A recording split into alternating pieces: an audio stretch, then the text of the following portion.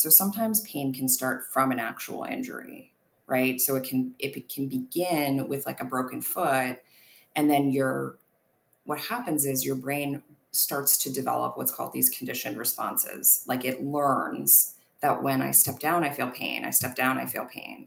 And so then it starts to kind of take on a course of its own based on your brain's habits and patterns, right? So, you know, holding your child may have kind of been that initial kickstarter, but then the learned responses start to kick in that your brain has.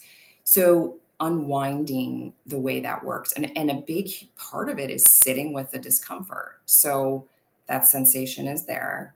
I feel it, but it's not alarming. Nothing's terrible is happening. I'm feeling that and I can tolerate that because it's just a sensation.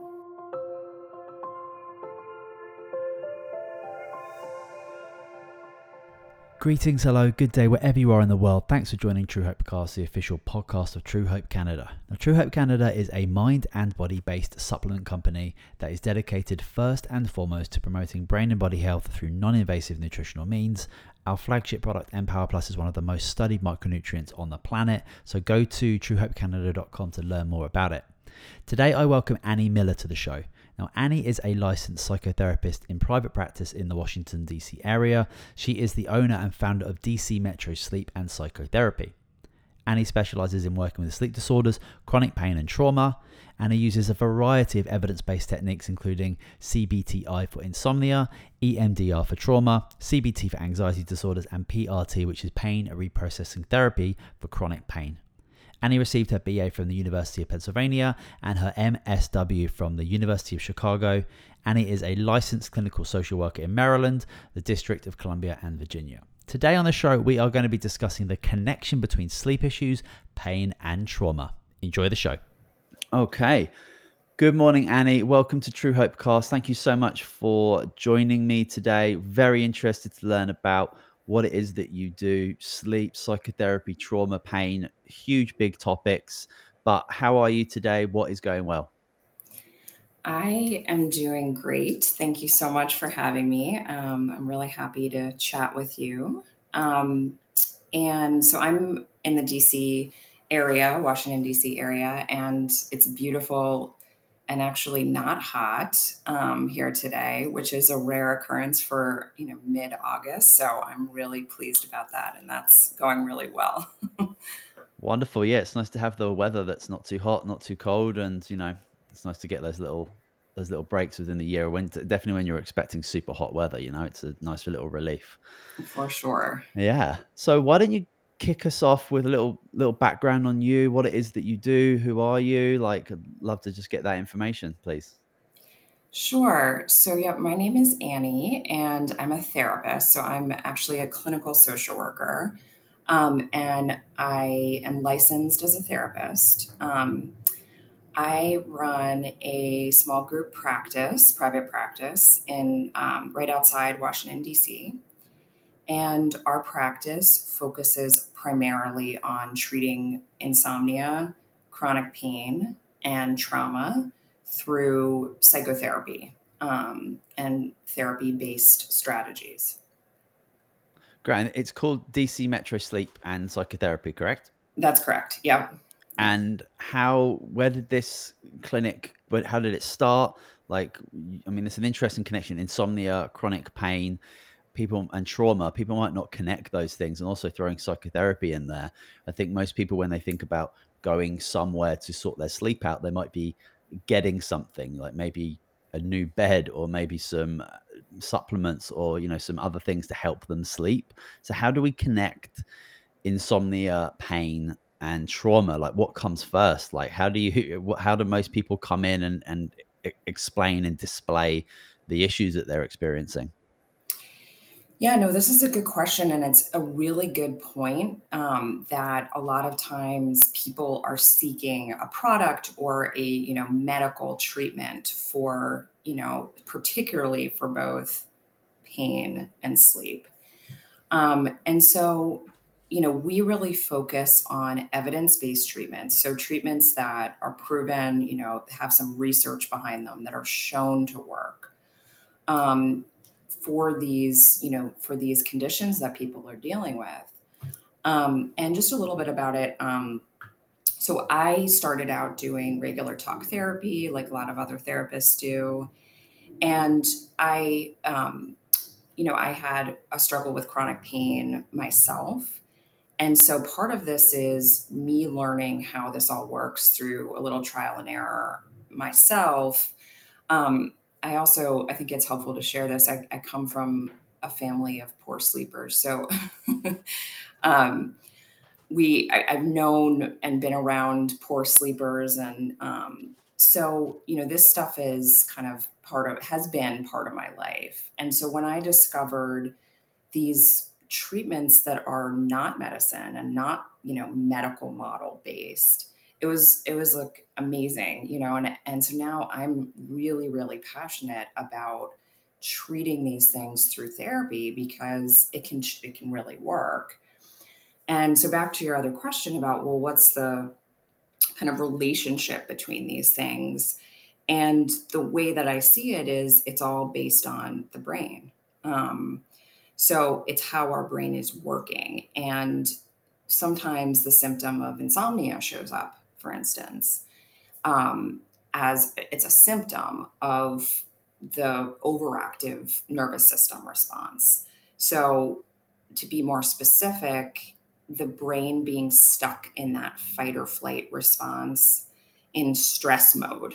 Um, and insomnia and chronic pain are just some of the ways that that shows up, um, physically in our body. Interesting. What are some of the like go-tos when it comes to like pharmaceutical medication if somebody has got sleep issues? Because I think a lot of people, I think most people, unfortunately, are going to go to their doctor if they've got sleep problems or pain or trauma. Yeah. Um, which they can be very helpful with that situation. But when we're talking about like the practice that you have and you're working with psychotherapy and you're working with kind of getting to the to Mhm. the root cause of these issues, because as you say, like if somebody is constantly engaged in their sympathetic fight or flight nervous system because of there's so many different factors that might engage that constant kind of response. And even if you were to take really good quality supplements, you're not really getting to the root cause of that. You might be assisting your body to come out of that into a rest and digest situation for a period of time, but there's underlying things happening in primarily your brain that are causing you to get into that fight or flight. And that, if you're in a stress response and you think you're going to be eaten by a lion, there's no way your body's going to put you in a state for good quality sleep. But what are the like? If most people go to the doctor with sleep issues, what are like some of the primary medications that people get put on? Like is like step one.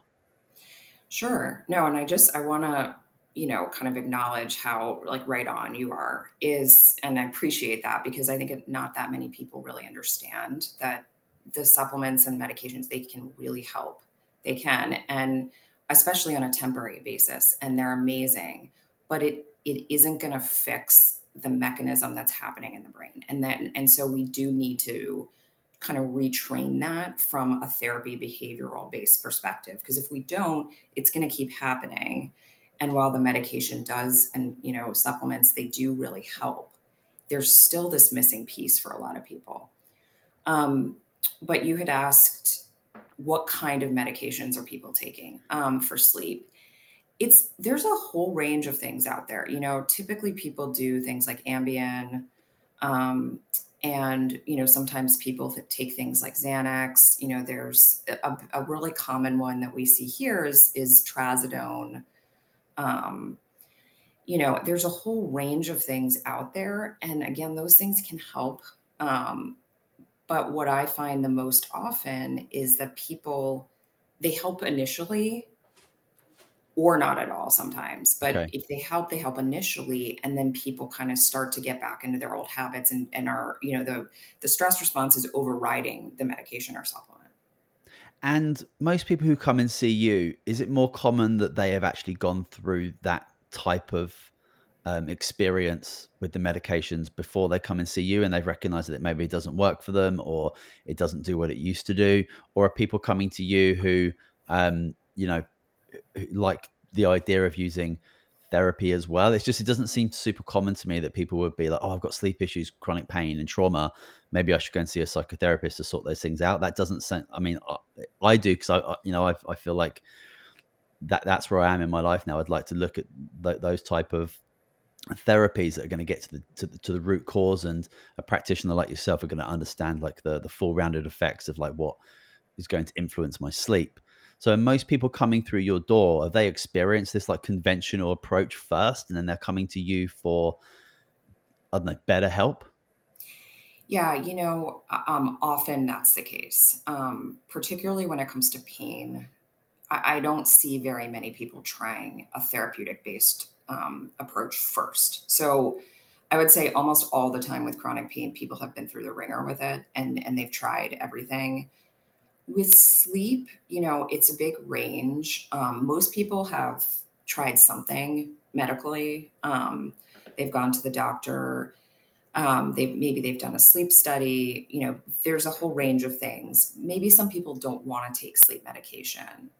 Um, but I mean, I have people who've had, sleep problems since getting COVID, for instance, and it's been like, 6 months, or I've had people who've, had sleep problems for 30 years. So it depends on the person.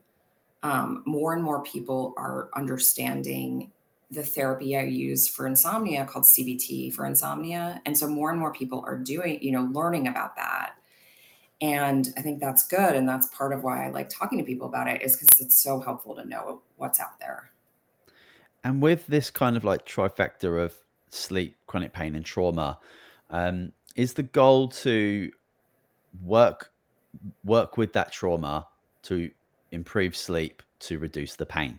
Is that kind of the, have I missed that? Have I mixed that up, or is it different for different people? So, some people are coming in with just insomnia, right? And so we start by working on just the insomnia.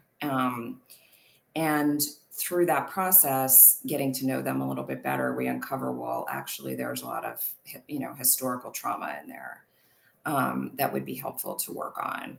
So, typically, I think people come in with one area of focus to work on, and thinking about it, they kind of see one thing as the biggest issue or the biggest obstacle that they're dealing with.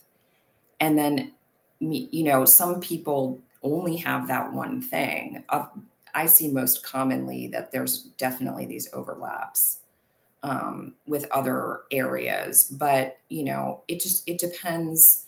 It depends on the person. And when someone's coming in with any kind of sleep related problem, I like to focus on that first, the sleep first, because it's more shorter term. I think you can get sleep in a better place more quickly, than you can some of the other things. And so I tip that's my go-to, is to start working on the sleep. Once sleep is a little better, it's easier to focus on the other things. When people start putting your recommendations, or the practices that you recommend them to take home, because obviously they're coming to the clinic with you, and they're with you, and you're discussing things, but then they go home and they're spending a significant amount of time away from you, which for some people can be difficult to get motivated at home when you're surrounded by all the familiar things that make us Mm. behave in predictable ways, I suppose. Is it Do people find it difficult to take those practices home, or is it like a, is it a constant having to like really work with you on like a frequent basis to Mm. really start implementing these behavioral changes? Because we know like humans aren't brilliant at changing those like learnt behaviors. And when we're talking about something like long-term pain or insomnia or trauma, we're talking about things that have been within someone's life for decades in some cases. So Yeah. that's really hard to crack through that like really solidified neural network of of thoughts, feelings, and behaviors that that lead to these this trauma and this pain, and then ultimately like a big lack of sleep. And we obviously know a lack of good quality sleep is going to have a large effect on pretty much every system in your body.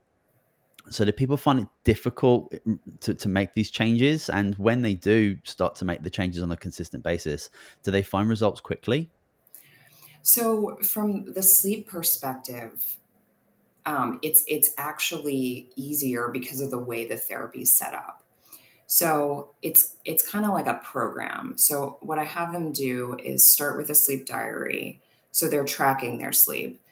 Um, so like that is a way for them to be accountable, actually. And generally speaking, I don't outside of the CBT for insomnia, I'm not a huge fan of sleep tracking because I think it calls attention to sleep. It puts your focus on it sometimes in a negative way.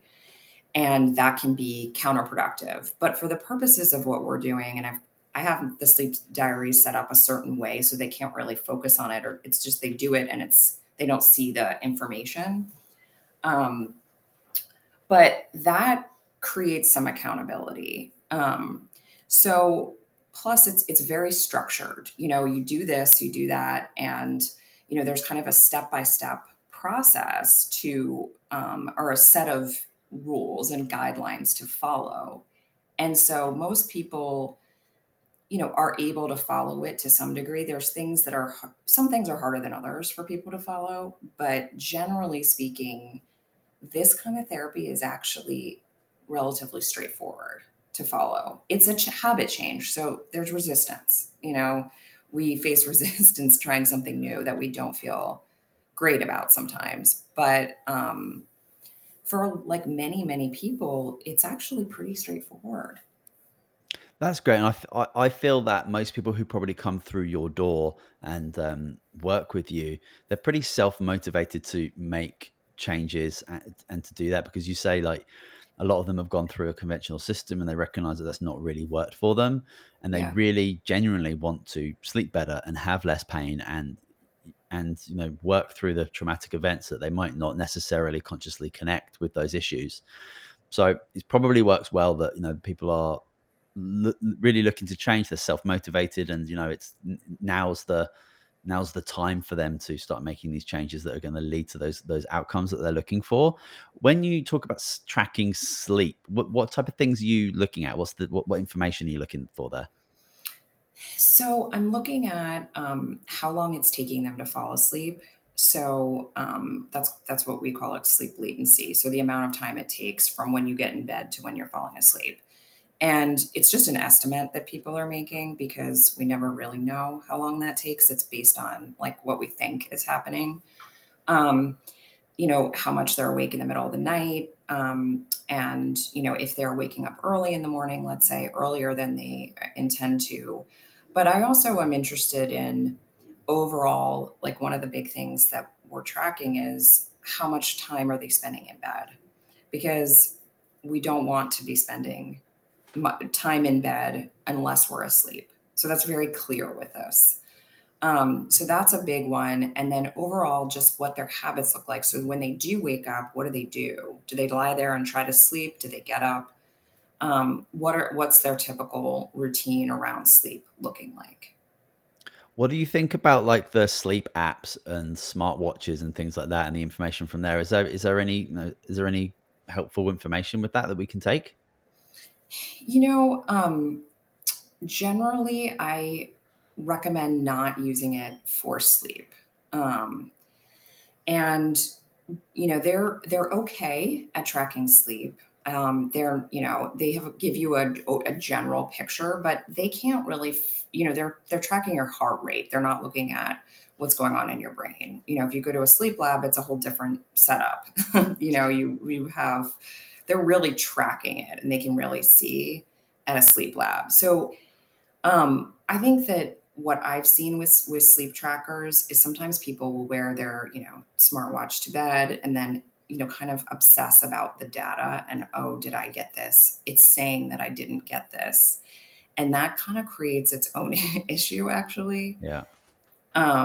So they're great at heart rate movement and then there's some amazing things about them, but overall I find them more unhelpful when it comes to sleep. Yeah, I think they can become, yeah, way just putting way too much focus and energy on that information, as you say, like it's just trying to tracking heart rate, and that varies between individuals, and it's not super accurate when it comes to the the full data that you would get, let's say in the morning. I used to have one, and I got like that very, very quickly. I was like, You did, yeah. really into the app, looking at the ups and downs, and I just like I didn't like the idea of my this watch being on me, talking to my phone all night while I'm trying to sleep. Like I don't know the Mm. ins and outs of that connectivity and how that that messes with the frequency of like what is necessary for my brain to sleep. I'm not quite sure about that. I don't know, but I just didn't like the idea of this watch being kind of like on me, on my person, um, always on and like go. I didn't like the idea of that, to be honest. But Yeah. is is it common for psychotherapists to work with sleep, or do you have kind of like a unique approach to what you're doing in your practice? That's a good question too. There's a field, and it's new, so there aren't that many people working in this field, but it's called behavioral sleep medicine. So it's actually I'm a social worker, but there's more psychologists who are in that field than any other type of provider. Um, but more and more social workers. I mean, I think anyone who experiences like if as a therapist when you see someone change and you can see it pretty quickly, it's amazing and you feel like, "Oh my gosh, I can really impact people in this amazing way." And so it's growing. It's a growing field because CBT for insomnia is a very highly researched therapy, and the outcomes are really positive. So like 70 to 80% of people get better, which is really amazing. Wow. So, is it really common? No, it still needs we need more people doing this. But there's places like the VA, for instance, that are starting to really use CBTI, and other kind of big agencies that are starting to implement this more. So, and really roll out training for this, but it's still, not that widely known. With the pain issues that people come in, Mhm. is there a common type of pain in like a part of the body, or the actual pain itself, whether that's like I kind of I kind of think of like pain and discomfort on different scales rather than like a scale of pain. I feel like I've got Mhm. this like discomfort pain, like how much mine discomfort, and then pain's a different section for me. But are people coming in with like the patterns of the pain that people are coming in with, and is that like connected to insomnia in some kind of way? I mean, I see them occur together really, really frequently. But with pain, I think probably the most common type of pain I see is back pain. Hmm. Um, I don't know from a statistical standpoint what, terms of like chronic pain, what most people are suffering with, but I would say back pain, migraines for sure, is a big one. And then like neck, shoulder pain, like that kind of like, overuse pain. Um, those are probably the most common things that I see. Um, but there are others. I mean, some of the therapy that I use for chronic pain is called pain reprocessing therapy. And I think about also symptoms like GI issues, for instance, or like stomach pain or even other types of GI issues as being related, all related to this same kind of underlying issue that the brain is experiencing, right? So, or even something like fatigue, unexplained fatigue. So, if someone comes in with a symptom like that, like I'm looking at it in the same way. And as long as they've ruled out, they've been through testing and they've ruled out other problems. And in some cases, from a pain standpoint, if they have like a bulging disc or something like that, I see that differently because typically bulging discs don't cause pain, but they're being treated for it, right? So it depends on the diagnosis. We kind of have to look at it critically. Yeah, of course. Yeah, everyone's going to be different, and as you Hmm. say, everyone's perspective on their own pain can be very different from other people. I think that we also like learn to deal with quite a large amount of discomfort or pain that we just end up kind of like dealing with, and that's just like our normal, and we get used to it. Yeah. So that can really kind of distort how bad something might be for somebody.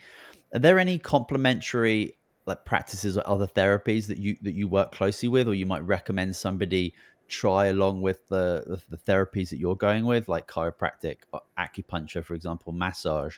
Do you refer people out to these type of practices? Um, I do sometimes, yeah. And I like to work with providers that really understand what I'm doing. So like for instance, in the DC area, there's some great physical therapists who really understand the brain perspective and understand how the role the brain and the nervous system play in kind of creating and perpetuating pain. So I think any one of those type of providers can be complementary if they see it the same way. So let's say we have a provider like that who doesn't see it the same way, and they kind of feel around in someone's back and they're like, uh-oh, this looks bad. Yeah. That's going to kind of counteract what I'm trying to work on. So I want to be mindful. I want to connect with them and make sure, hey, look, do you see it this way? um, because I have actually had that happen with clients I'm working with. And the whole goal of pain reprocessing therapy, or PRT, is to separate fear from the physical sensation. And if someone's reinforcing that, it's going to be unhelpful. So I think you kind of understand what I'm saying. As long as they're like minded, yes, absolutely, it can be helpful. Yeah, that's great. I think one of the greatest things for, I mean, I'm 38 now, and I didn't really have a relationship with pain rather than like soccer injuries. But Okay. I'm 38 now. I've got two small kids, and like my first kid is 3. He's 3 now, but he like messed my back up. My body was Oh, not used to carrying a child around, and I was probably quite unconscious because I was carrying him on one side. And um, now, and like for a good 5 6 months, my like back would be in bits, in quite a lot of discomfort, and I'd have to do quite a lot of work to help that out, like warm baths and stretching. But one of the best things that I did for it was using my meditative practice to actually mhm, just like sit, and like, rather than really wanting the pain to like go away or do something to just get rid of it, I was kind of talking to it and connecting with it and really like feeling it. I definitely do that a lot when I'm in bed and I'm asleep and I'm like still and it's dark and I can, I've got the sensory overload of like the world is not quite mhm. there, and I feel the pain. And it's very interesting because once you put your energy into something like that, I genuinely feel like you can make a different have a different relationship and a different connection with what that pain means to you. Because Yes. I think it's all messages. I think that there's, my my back pain is a connection that I need to be more aware of my posture. I need to be more aware of, like, how I'm holding my shoulders back, and I'm standing up in my desk today, and I'm trying to stand up straight. And I think they're all just like little messages here. And I just wonder, like, when you speak to your clients about pain, what's the type of approach you have to it? Because, like, if you're going to go to, I just want to say, a bad chiropractor, all they want to do is just try and manipulate you to just like Mhm. relieve some of that pressure to reduce the pain a little bit. Which, might be very helpful for somebody who's in significant discomfort. But at the end of the day, like, it's a band-aid. That pain's coming back because someone's going back into their car, they're going back to their office, they're going to sit down on the sofa, they're going to do all the things that created that pain in the first place. And it's just not, you're not creating an understanding of why that pain is there and what that pain means. So what's the type of approach you have with your clients when it comes to understanding their own pain? Yeah. No, it's this is a good point, and I really appreciate what you just said because you kind of nailed it. um, it's that's what perpetuates pain. So sometimes pain can start from an actual injury, right? So it can begin with like a broken foot, and then what happens is your brain starts to develop what's called these conditioned responses. Like it learns that when I step down, I feel pain. I step down, I feel pain. And so then it starts to kind of take on a course of its own based on your brain's habits and patterns, right? So, holding your child may have kind of been that initial kickstarter, but then the learned responses start to kick in that your brain has. So unwinding the way that works, and a big part of it is sitting with the discomfort. So that sensation is there. I feel it, but it's not alarming. Nothing's terrible is happening. I'm feeling that and I can tolerate that because it's just a sensation. It's not dangerous. And so that fact and that, kind of point is a big overarching theme in this pain reprocessing therapy. Yeah, and we have these beautiful when you look at the biology of the body, it's all pathways, it's all communication, whether that's within your cells, using hormones, you using neurotransmitters, using electricity, using chemicals. And if I've got pain in my lower back, that's just like that message traveling up all the way up through my peripheral nervous system to my central nervous system, communicating with the brain, letting me know that I need to put some attention to that area. And I Yeah. think if we have a bit more of an understanding of like what that pain is, how it's getting to my brain, like that. I just think we can just start creating a softer, more compassionate understanding about like what's actually going on in your body. And yeah, the fact that we like go straight for painkillers or anti-inflammatories, or we like just do as much as we can to just like ignore it or to just like take it away right away. Yeah. Yeah, it's just not going to have there's not going to be no long-term benefits of that type of approach. And that's why I'm so thankful that practices like yours and therapies like yours are out there, supporting people to get them back to kind of connecting and understanding their own brain and body a little bit better, and how they can serve themselves going forward in many different aspects of their lives. If you start getting connected more with your mind and your body, and you start understanding that, you're very powerful. Then you can do many different things, and you just got this bigger connection with yourself, where you are in the world, and what you can do. And I think that's only going to benefit people going forward. I've got a question about like myths about sleep. Like, what are people Yeah. misunderstanding about like sleep and what it means? I've got an example of so I'm a holistic nutritionist, and I did that for Mhm. many years before I started working with True Hope. And one of my questions based around sleep was, like how quickly does it take for you to fall asleep? As we spoke about before, that's an Yeah. important question.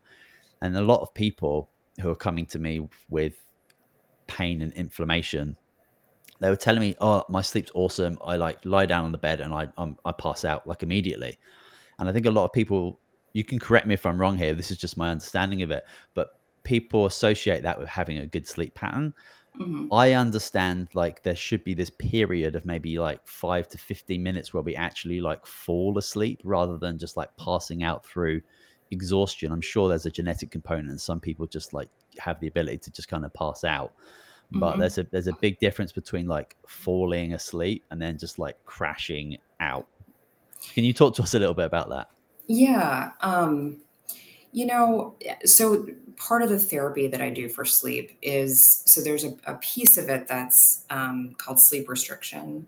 So we're actually restricting sleep to some degree in order to make people feel very sleepy. So at the beginning of therapy, that's the goal is to fall asleep faster for some people. I mean, I have people who it takes them 2 hours, they come in and they're up for 2 hours just lying there. And so what we say is really anything under 20 minutes is our goal. So if it's between 5 and 15 minutes, that's great. I'm not concerned if someone's falling asleep really fast. I would be interested to see how tired are they during the day. So if this person's really, really tired and sleepy all day, then that's another piece that we would look at. If they're fine all day, or reporting that they're fine and they're falling asleep that quickly, well, it's not too much of a concern. Um, but you had asked, what are we getting wrong about sleep? And there's there's a bunch of these that may surprise you that I think maybe will be helpful for people. I'm hoping they will be. Um, but this whole 8 hours thing is really a big myth that everybody needs 8 hours. And you, as a holistic nutritionist, can probably relate to the analogy I use for this, which is it's like saying every single person needs to be on the same diet, right? Yeah. That doesn't work. That's not the way. We're not all the exact same. So Generally, most people need between 6 and 9 hours. Some people really do great with 6 hours. That's what their body needs. Um, there are short sleepers who need less than six. And those are, people who typically have this genetic kind of short sleep um, condition. But it's not bad. That's what their body needs. So it's more about listening to your body rather than trying to meet a goal. Um, so that's one thing. And generally, the idea that more sleep is better overall, tends to be the way people see it. So if I'm tired, I'll just get in bed early. But the problem with that is it creates this like inconsistent sleep patterns. Either get in bed early or just try to sleep late. I'm just trying to sleep when I can. But if we have more consistency, so I go to bed at a certain time or later, and getting up at the same time every day, no matter what, is more helpful for regulating sleep than just trying to sleep when you can. Um, the other thing that I think people focus on, and it's so common to read about this, is that lack of sleep causes so many issues. And so we know that not sleeping well is not good. We feel tired, but we don't want to start to associate, oh no, if I don't sleep, then all this bad stuff is going to happen, right? Because how do you really separate stress from sleep and anxiety from sleep? If it's really hard to do that. So oftentimes the worry about sleep just exacerbates the whole problem. And so it's often not the sleep alone in isolation.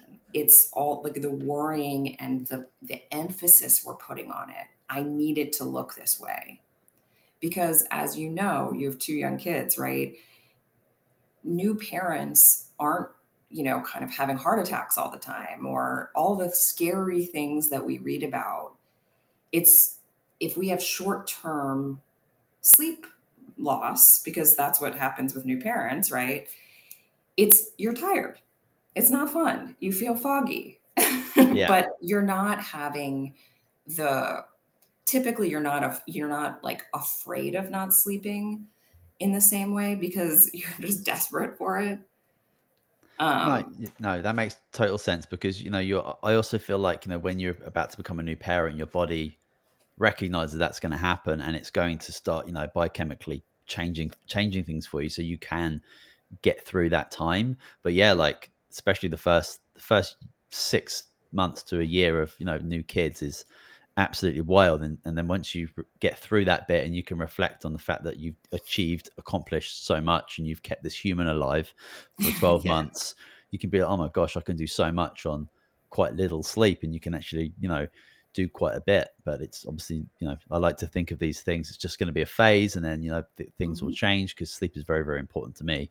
yeah, um yeah. but yeah, it's serious business, like having young kids and like that whole sleep deprivation thing. And do you have a lot of like new parents that come in and like are really worried about the fact that their whole sleep routine is completely flipped upside down? Yes, it's a common time for people, to experience sleep issues is, parenthood. Also, another one is like retirement because there's all of a sudden a lack of structure and, the consistency and routine you used to have is not there. And then COVID, brought this up for people too. So there's these typical things I see when we have a shift in our change or routine, like travel or health issues, or, there's these common things that throw sleep off. Um, but, typically with new parents, it's a process, and you kind of get used to sleeping with like, a lighter sleep, right? Because you got to be aware of it's a different type of sleep than you were doing before. Because if they cry, you have to be, Hmm. aware of it. But it's not like it's temporary, and you can change it. You can work with kids on their sleep. You can start to, do behavioral things for kids. So There are things that really help, and it's a good lesson to learn because the parents that I see tend to be like a little more flexible with their thinking. I know I don't need 8 hours every night because I just went through 6 months of that, you know? Um, and so if you can let go of what you think it needs to look like, it's easier to make progress.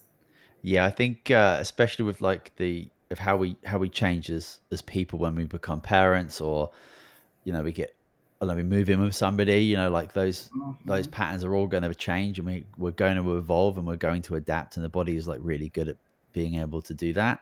And yeah, having the mindset and the understanding to like take back and rationally think about, okay, this huge thing's happened. It's now in my life. Like a lot of my energy and focus is now on this. Things are going to be different. It's my sleep and all these other types of routines are going to be different, but we can adapt to that, and we can certainly do different practices to kind of help along the way. And I think, yeah, putting some of those practices into young children to be able to work with them as individuals and what they might need, and yourself, then you can certainly get through quite seemingly very difficult times. Yeah. You mentioned about some of the like evidence-based therapies that you use. Can you give us some examples of that? Like what's been like, what's really got solid science and evidence behind it when it comes to improving sleep and reducing chronic pain? Yeah, so there's two main therapies that I had kind of touched on is for sleep. What I use is cognitive behavioral therapy for insomnia, CBTI, and it's yeah, the research is really great. So it shows, I think, like the average is something like 70 to 80% of people or of people get better. So that's really high for therapy, you know, and typically we're talking about between 4 to 8 sessions. So it's really short term. And just to give you like a little overview of what CBTI looks like is so we have people keep the sleep diary, as I had mentioned, and then there's a set of rules, and I can just give you like a quick overview if that would be helpful. Certainly, please. So the kind of things we're talking about are not having a clock in the bedroom. Um, so that helps to detach like that thought process of how long do I have? And we don't, if we set an alarm and we have it somewhere else and we can't see it, we'll still wake up at the same time, but we don't need the marker of time. Um, Making sure that we use the bed only for sleep. So that means no reading, watching TV in bed. So we're not opposed to those things before bed, just not in bed. So we're trying to create an association. The bed is for sleep. And then the idea of if you can't sleep, get up and get out of bed. So lying in bed is kind of the worst thing you can do when it comes to sleep. You Okay. want to have as little time in bed awake that you can manage. So, you know, give yourself 15 to 20 minutes of trying to sleep. But that's it. That's the maximum. Waking up at the same time every day, no matter what, and going to bed at approximately the same time or later. So we're not like when I work with people, I set a window and that's their window, and they can go to bed later, but they still have to wake up at the same time. And if they get less sleep, they get less sleep. Um, Yeah. Trying, Sorry, just a quick question there. What yeah. when you recommend people not to, it makes total sense to me now. I've never really thought about it, but obviously the longer you stay that you lie there looking at the ceiling, the more frustrating you're going to get. And if there's a clock in the room as well, it's just going to, send that into overdrive. But what would you recommend people do then if they're like 15, 20 minutes and they can't get to sleep, they're lying in bed? Like what would you recommend they go and do? So I'm, you know, pretty open with this. I mean, any kind of quiet activity.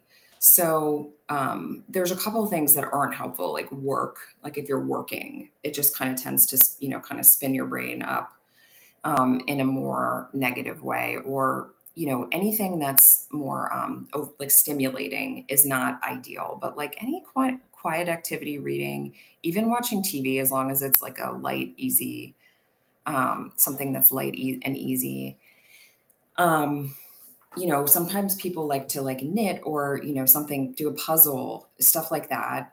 It's kind of individual, but really it could be anything as Yeah. long as it's not a stressor. Like, don't pay bills, right? Because you can get really stressed. Yeah. Um, but I think a lot of things that people might not think are okay are actually okay.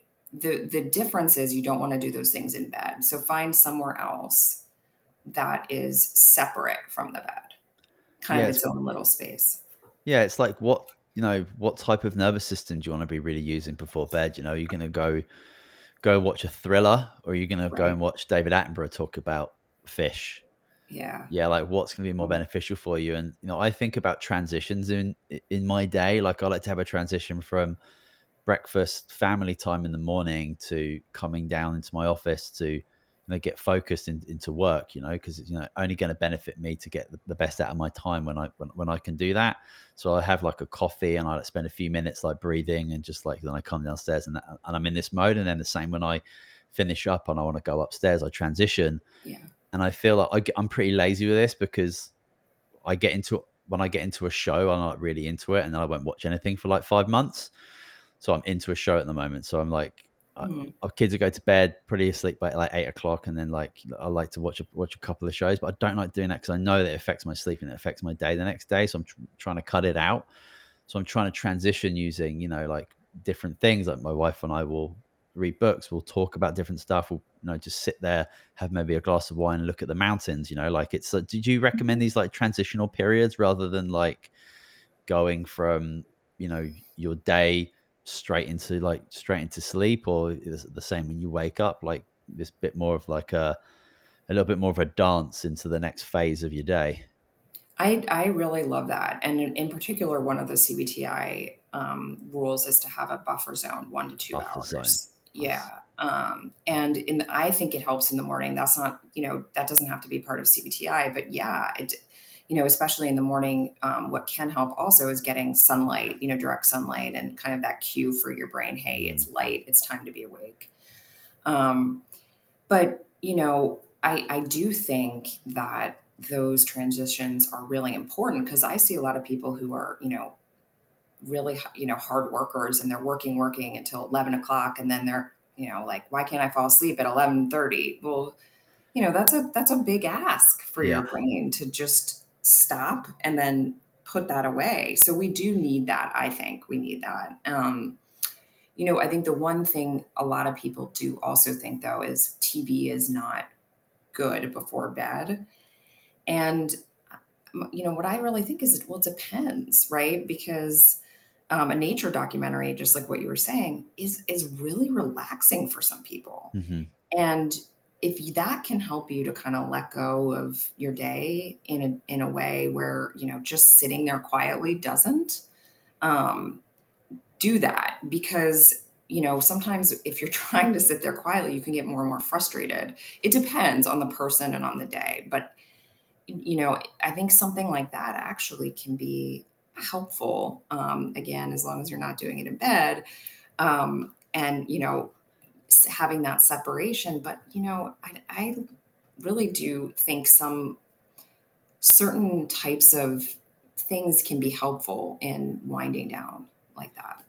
Yeah, I think for me it's a compounding effect. Like, if I'm doing that every night or 5 nights a Yeah. week, like it's compounding. My brain is confused, and it's having to get used to that transition that I'm choosing for like those 5 days. But when it's like just a couple of days a week with with like 2 or 3 days in between, it's very, very different. Because you were touching on, like you said, people like working till 11 o'clock at night and then they expect to fall asleep at 11:30. We have to be thinking about what the body is doing and what it has to do to put you in that different nervous system. It's Yeah. having to actually reduce and break down a lot of hormones and neurotransmitters that are flooding around the body. Then it has to start ramping up the production of other ones which has to go around the body. And it's not obviously not like a light switch.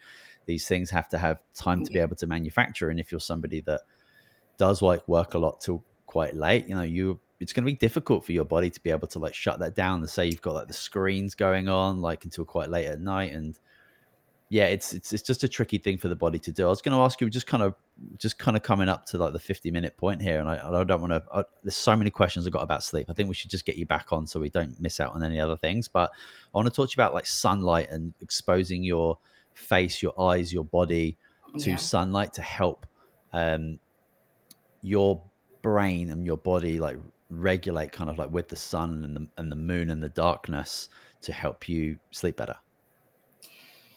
Yeah. So, we're supposed to be able to do that. That's look at the circadian rhythm, right? Yeah. Like the cues that your body has, that it should be starting to get sleepy. Like so at night, as the sun goes down and it gets darker, we're supposed to release more melatonin at that time, which gives you that cue. Hey, it's time for sleep. And for a lot of people with insomnia, that's not happening so well at night. Um, so morning, getting outside, getting that direct sunlight does help. It does really give your brain that cue.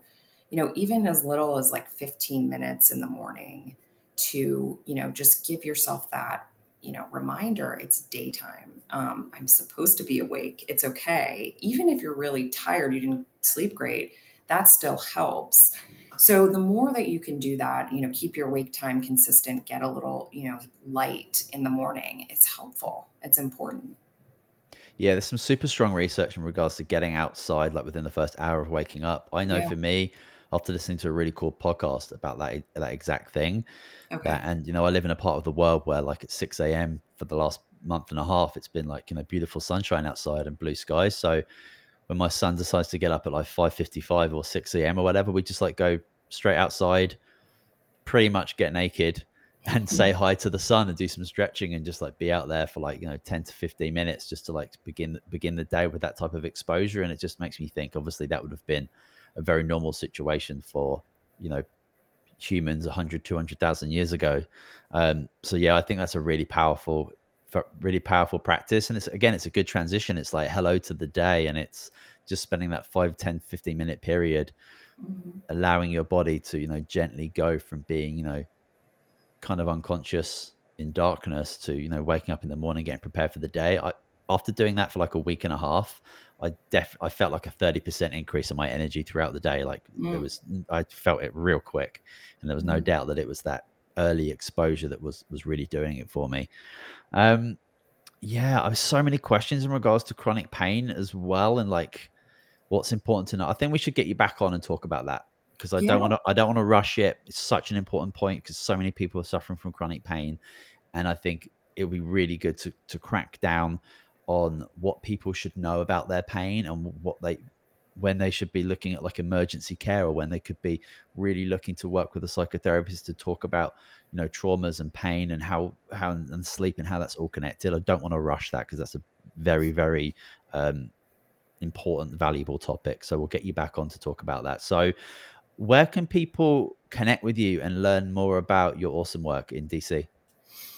So, yeah, they can go to my website, dcmetrotherapy.com. And we're a DC based practice, DC, Maryland, Virginia. Some of us are working in other places as well, so it's worth asking. And then more recently, I created like an online course for chronic pain for people to engage that don't, can't access therapy.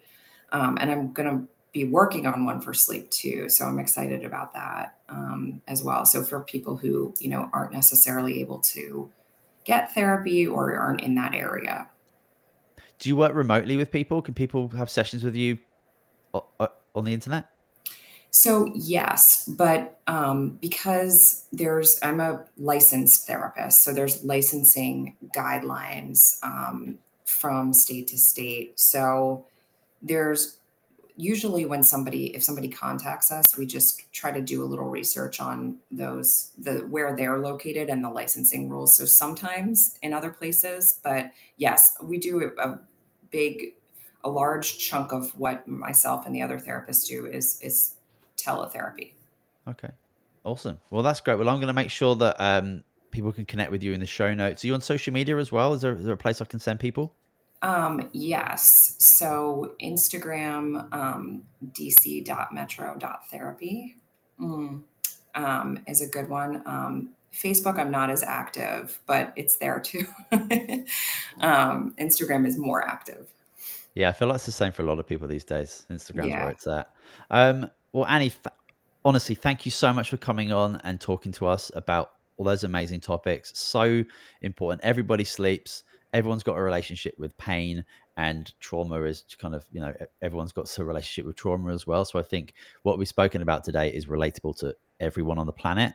So I really appreciate you coming on, talk to me on the show, and just what you do out there. Like, I think these type of therapies, the connection with the sleep, the trauma. I had a really interesting conversation with another psychotherapist last week who is talking more about like critical therapy and talking just taking the psychotherapy, just evolving it, changing it, like making it more like about the embodied person and their whole experience rather than like a narrow focus on one particular aspect.